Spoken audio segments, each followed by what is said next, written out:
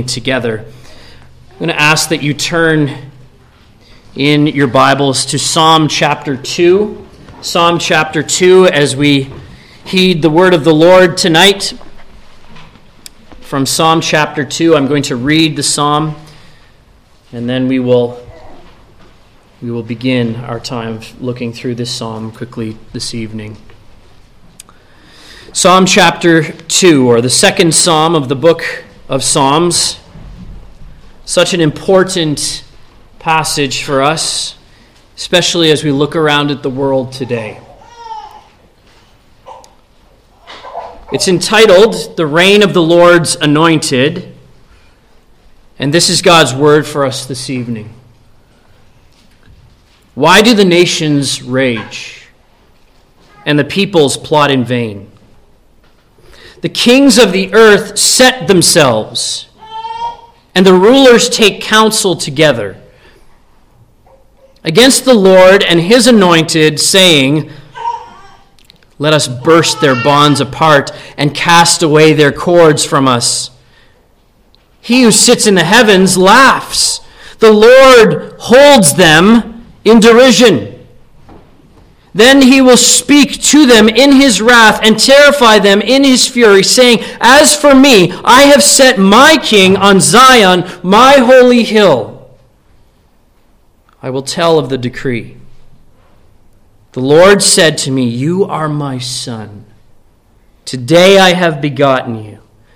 Ask of me, and I will make the nations your heritage, and the ends of the earth your possession.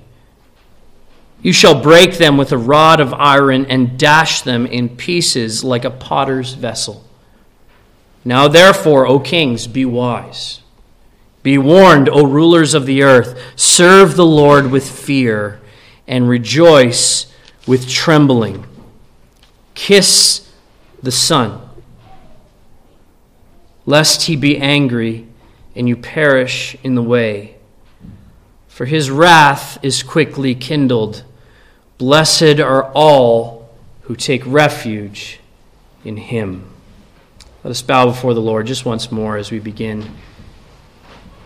O Lord, may you add your blessing, God, as we have read your word, as we proclaimed your word. Father, we pray that you give us the grace to understand it and apply it to our lives. We pray these things in the name of Jesus. Amen. Psalm chapter 2 is a powerful psalm, and I would suggest it's relevant for this appropriate time that we find ourselves in. Over the past 2 years, we have seen how much of what has been set in place has been torn down. And we often ask the question, is the world spinning out of control? When we look around and see all of the things that have happened, all the conspiracies, all of the mandates, all of the grabs for power, we ask this question, is the world spinning out of control? The Reader's Digest has a comical illustration or story of a wife speaking to her husband and asking him this question: shall we watch the 6 o'clock news and get indigestion, or should we wait for the 11 o'clock news and have insomnia? The question is, how do we rest secure in a world out of control? When we look around and see things going on around us, what does this tell us about God? Because often the world approaches what is going on with these questions. Is God really good? And if he's good, is he really powerful? Is he powerful enough to change it? And some would say, well, God is good, but he's not very powerful. Or God is powerful, and maybe he's not good. And then, of course, the question is God even near? Is God close? What is God doing with this world? Well, I would suggest to you this evening that we don't need the 6 o'clock news or the 11 o'clock news, because they often tell us nothing that is new. Rather, what we need is good news. We need good news. We need peace, awareness, trust. We need hope. We need to know how God has planned to deal with the world's chaos and rebellion. And so we turn to Psalm 2. We turn to Psalm 2 this evening, and we'll see 4 different reports, almost like news reports, from 4 different speakers or 4 different reporters. I want us to notice first in verses 1 to 6 a promise that the world cannot overcome. A promise that the world cannot overcome. The scene is set, and we get this report from the world. What is going on in the world at the time that the psalmist wrote this? In verses 1 to 3, we get a picture of a scene of chaos, of restlessness. The state of the world is nations that rage against one another.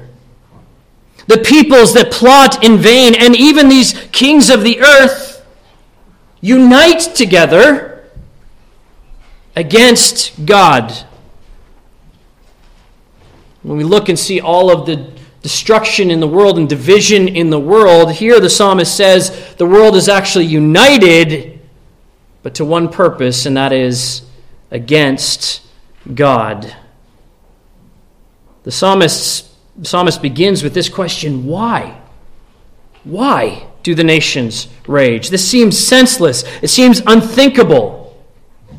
But the answer is found in verse 3. Let us burst the bonds apart and let us cast away their cords from us. They are saying, "We will not be ruled by God. We will not be ruled by His anointed." This is the essence of worldliness. Worldliness. To live in a so-called free world without God.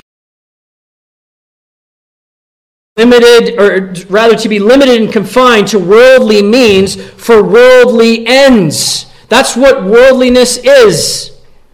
To restrict ourselves to worldly means for worldly ends, to live in a free world without God. But all of these efforts are in vain, as verse 1 tells us. They are powerless. They're unrighteous. Why do the nations rage and the peoples plot in vain? The psalmist tells us.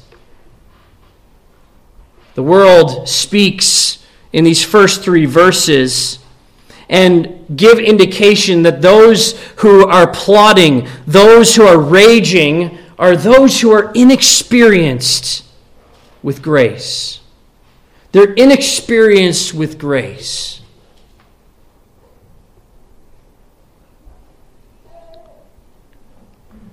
Charles Spurgeon, the Prince of Preachers, has said this: "To a graceless neck, the yoke of Christ is intolerable, but to a saved sinner it is easy and light." We read about that this morning, didn't we? We may judge ourselves by this. Do we love that yoke, or do we wish to cast it from us? As these nations speak of in verse 3, let us burst their bonds apart and cast away their cords from us. Whereas if we look at Hosea 11, verse 4, we read there, even in the Old Testament, that God places an easy yoke upon His people and leads them with compassion. With compassion. You see, what we're getting here in these first 3 verses is what happens in the world when grace is not enough, when grace is not sufficient. And when that happens, when grace is not enough for us, we resort to senseless, faithless rebellion, and that is the essence of sin and unbelief.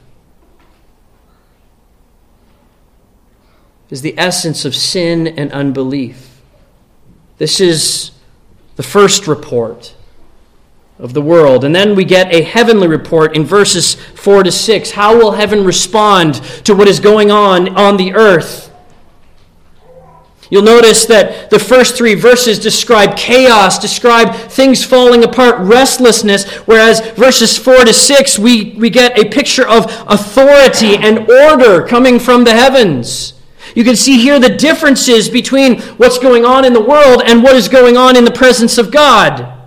We see in verse 4 to 6 who God is and what he has done, the state of heaven. That he who sits in the heavens, speaks to them in his wrath and terrifies them in his fury, saying, "As for me, I have set my king on Zion, my holy hill." You see, notice how, despite of what's going on in the world, God is enthroned in heaven. In spite of what's going on in the world, God sits on high as the sole authority, and he is unreachable for these peoples who would set themselves against God, who would say, "Let us cast off this yoke. Let us break free of God. Let us come against God." Kind of reminds us of the Tower of Babylon, where they would say, "Let us ascend to the heavens, that we might make a name for ourselves." But the truth is, God is unreachable by human efforts, by human attempts. God sits enthroned in heaven. He is secure in heaven. And this is how God responds to unrighteousness. Verse 4, it seems quite interesting that the psalmist portrays it this way, that he who sits in the heavens laughs. There's laughter. Why is there laughter from God? Why is it that God laughs at those who would come against him? Because God knows something that we often don't. He knows who he is. He knows how futile these attempts are, how ridiculous it is for man to be able to cast off God's authority. And here we get the rest of the picture. God's anger, God's wrath. He will speak to them in his wrath, and God will not give in. God will not give in. Interesting, isn't it, that this God who is seated on high, who is so far off from these peoples who are trying to remove the yoke of God, to try and cut themselves loose, this God who is so unreachable, yet who has every right to not even answer them, speaks. And we shouldn't miss this. God speaking communicates something of who he is and shows his closeness in spite of how far apart he is, how holy he is, how exalted he is over these people, these who rebelled against him. God speaks and reveals his closeness. The unreachable reaches and speaks. He reveals, and he reveals a promise. This promise is found in verse 6. "As for me, I have set my king on Zion, my holy hill." The reality is that for as much as these nations rage and these peoples plot in vain, the true reality of what's going on is found in verse 6, that God's work will be done, God's king will be set up on God's place. "As for me, I have set my king on Zion, my holy hill." This displays the sovereignty of God. No matter what man might do, God's will be accomplished. His purposes will be carried out.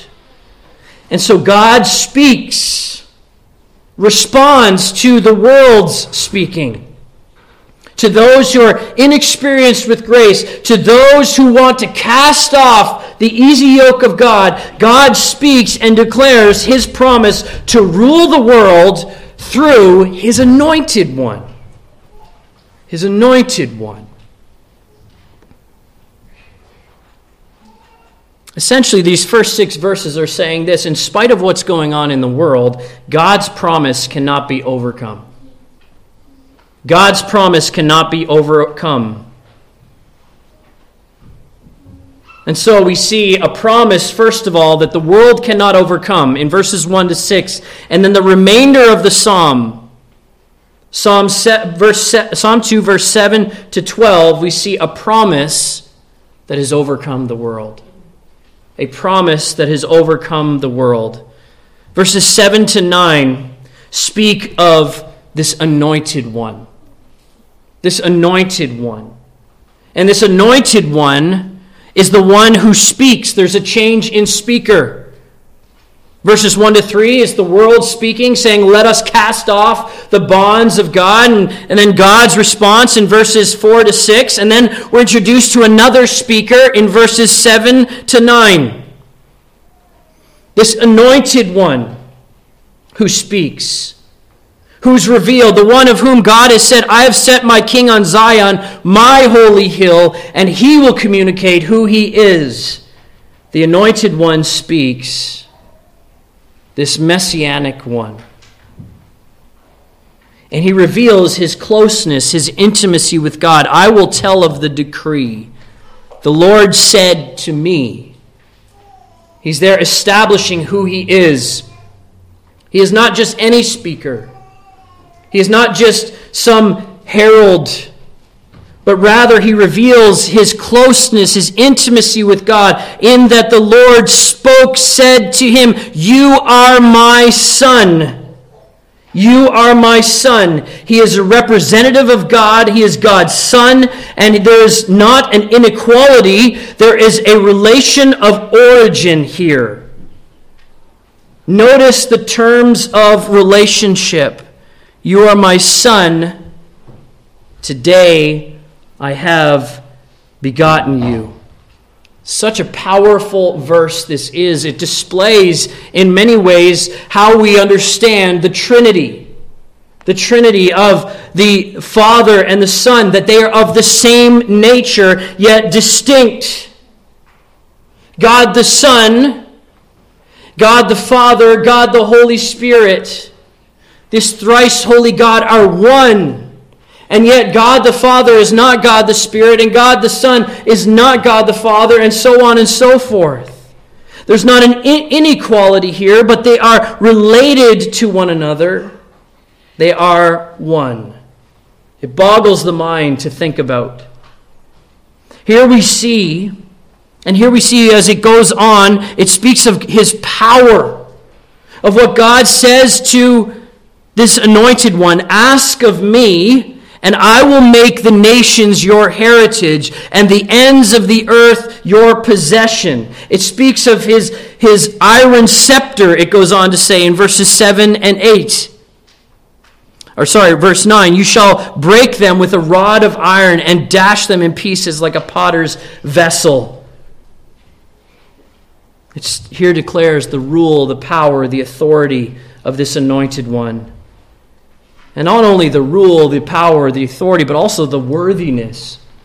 Because think about this. He is worthy to ask God for the nations, and God would grant this to him.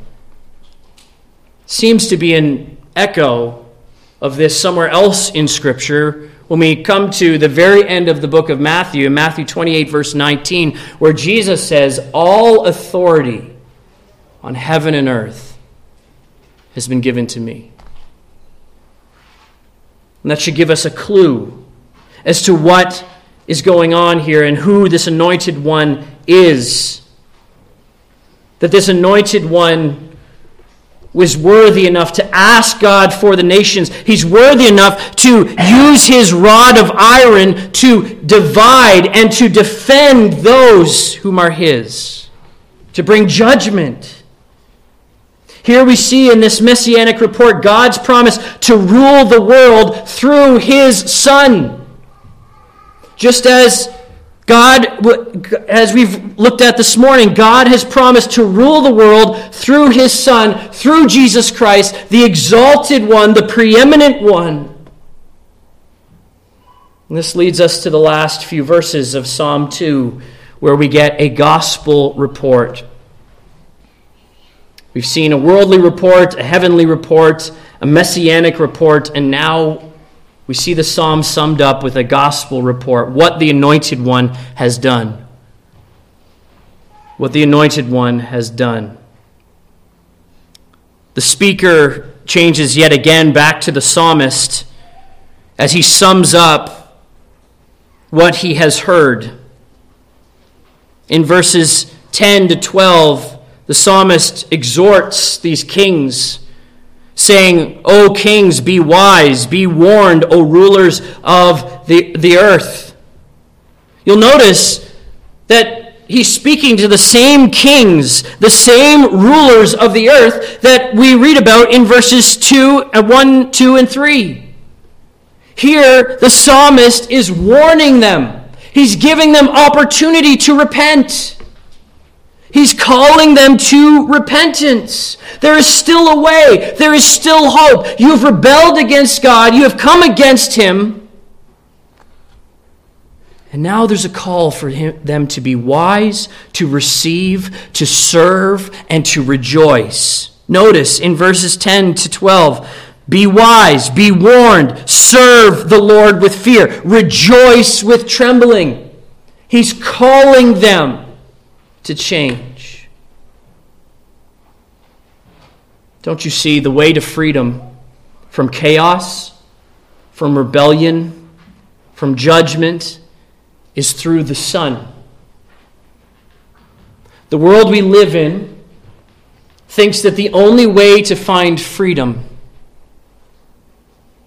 is to cast off any restraint, any authority in our lives. But as the Scottish theologian P.T. Forsyth has said, the first duty of every soul is not to find its freedom, but rather to find its master. To find its master. And so here in verse 12, the psalm is summed up in this final word: kiss the Son. Kiss the Son. What does that mean? Well, it's figurative, meaning pay homage to the Son. Oftentimes with vassal kings under a head king, they would often come and offer tribute, pay homage, and they would kiss the hand of the son, or the king, the head king, in order to pay homage. It's also a sign of friendship, a sign of submission too. And so here the psalmist sums up the chaos and the unruliness of the world by calling them to repentance and calling them to the one place where they can find peace, the one place where they will find true freedom. And that is in submitting themselves to this Anointed One. This is the only way, the psalmist says. Kiss the Son, lest he be angry and you perish in the way. This is how God has planned to deal with the world's chaos and rebellion. He has planned to deal with the world's chaos and rebellion through his Son, through his Anointed One. God's promise has overcome the world either in judgment or in grace. So the question is, which is it for us tonight? Because God's promise will overcome the world. And that is something no disease, no political party, no movement can interrupt or cast off. As Derek Kidner, the Old Testament commentator, has said, there is no refuge from him, only in him. Only in him. I would like to just close our time together quickly by telling you the story of a retired couple, another retired couple, who were alarmed by the threat of a nuclear war. They studied all the inhabited places on earth, looking for the place where they could most likely escape the threat of war. They studied, and they traveled, and they traveled, and they studied. Finally, they found the perfect place. The perfect place. A small, obscure island off the coast of South America. They moved to the Falkland Islands. And many of you who might know your history, they moved to the Falkland Islands just before Britain invaded to reclaim that territory from Argentina in 1982. And so as you can see, no matter where we might go, no matter how much we might study and think and put ourselves through the ringer to try and find some corner of peace in the world, brothers and sisters, it is only found in one place. It is found in Christ. You can't find peace and safety anywhere in the world. You can only find it in Christ. The question is not in today's world, where do you stand on these issues? The question is rather, where do you stand with Jesus? Where do you stand with Jesus?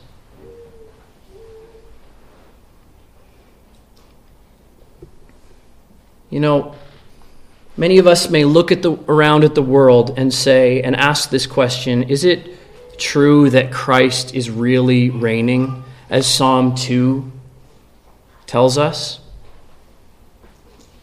When we consider the world events of today, when we consider the wars going on in our world, when we consider all the upheaval, all the immorality, and we look around and we ask that question, is Christ really reigning? I'll admit, it might be easy for us to look around and not see much evidence that it doesn't look like Christ reigns. But perhaps I can draw your attention and point you to another moment in history where Christ was, where he was beaten, where he was struck, where he was nailed to a cross. And on that cross, the wrath of God was poured out on him. This man was hung between two thieves. And above him on that cross was this title, the King of the Jews. Now I would ask you, does it look like Christ is really reigning in that place? Friends, when we look to Calvary, it didn't look like Christ was reigning. In fact, it looked like suffering. It looked like everything had fallen apart. The earth cracked. There was darkness on all the land. He's crying out, my God, why have you forsaken me?" But yet it was there on the cross of shame, Jesus revealed the power of God and the goodness of God, that there in that horrible moment, grace was offered. And our sin was atoned for. And he cried out with a loud voice, "It is finished." Don't you see? Don't you see that Jesus Christ is the true King and Lord of all, the anointed one? And there on the cross of shame, he revealed the power of God and the goodness of God to save those who put their faith in Jesus by his grace. So friends, this evening, I want to call you to be wise, to be warned, to serve, to rejoice, to kiss the Son. The one who is the true King, who truly reigns over all, and if he truly reigns over all in your life, your focus, your thoughts, your actions, your hope is not found in your own abilities, is not found in some ideal, is not found in some philosophy, is not found in some structure, is not found in some miracle drug. Rather, it is found in Christ and Christ alone. Where do you stand with Jesus this evening? Is your faith in him? Is Christ reigning in your heart? Let us pray.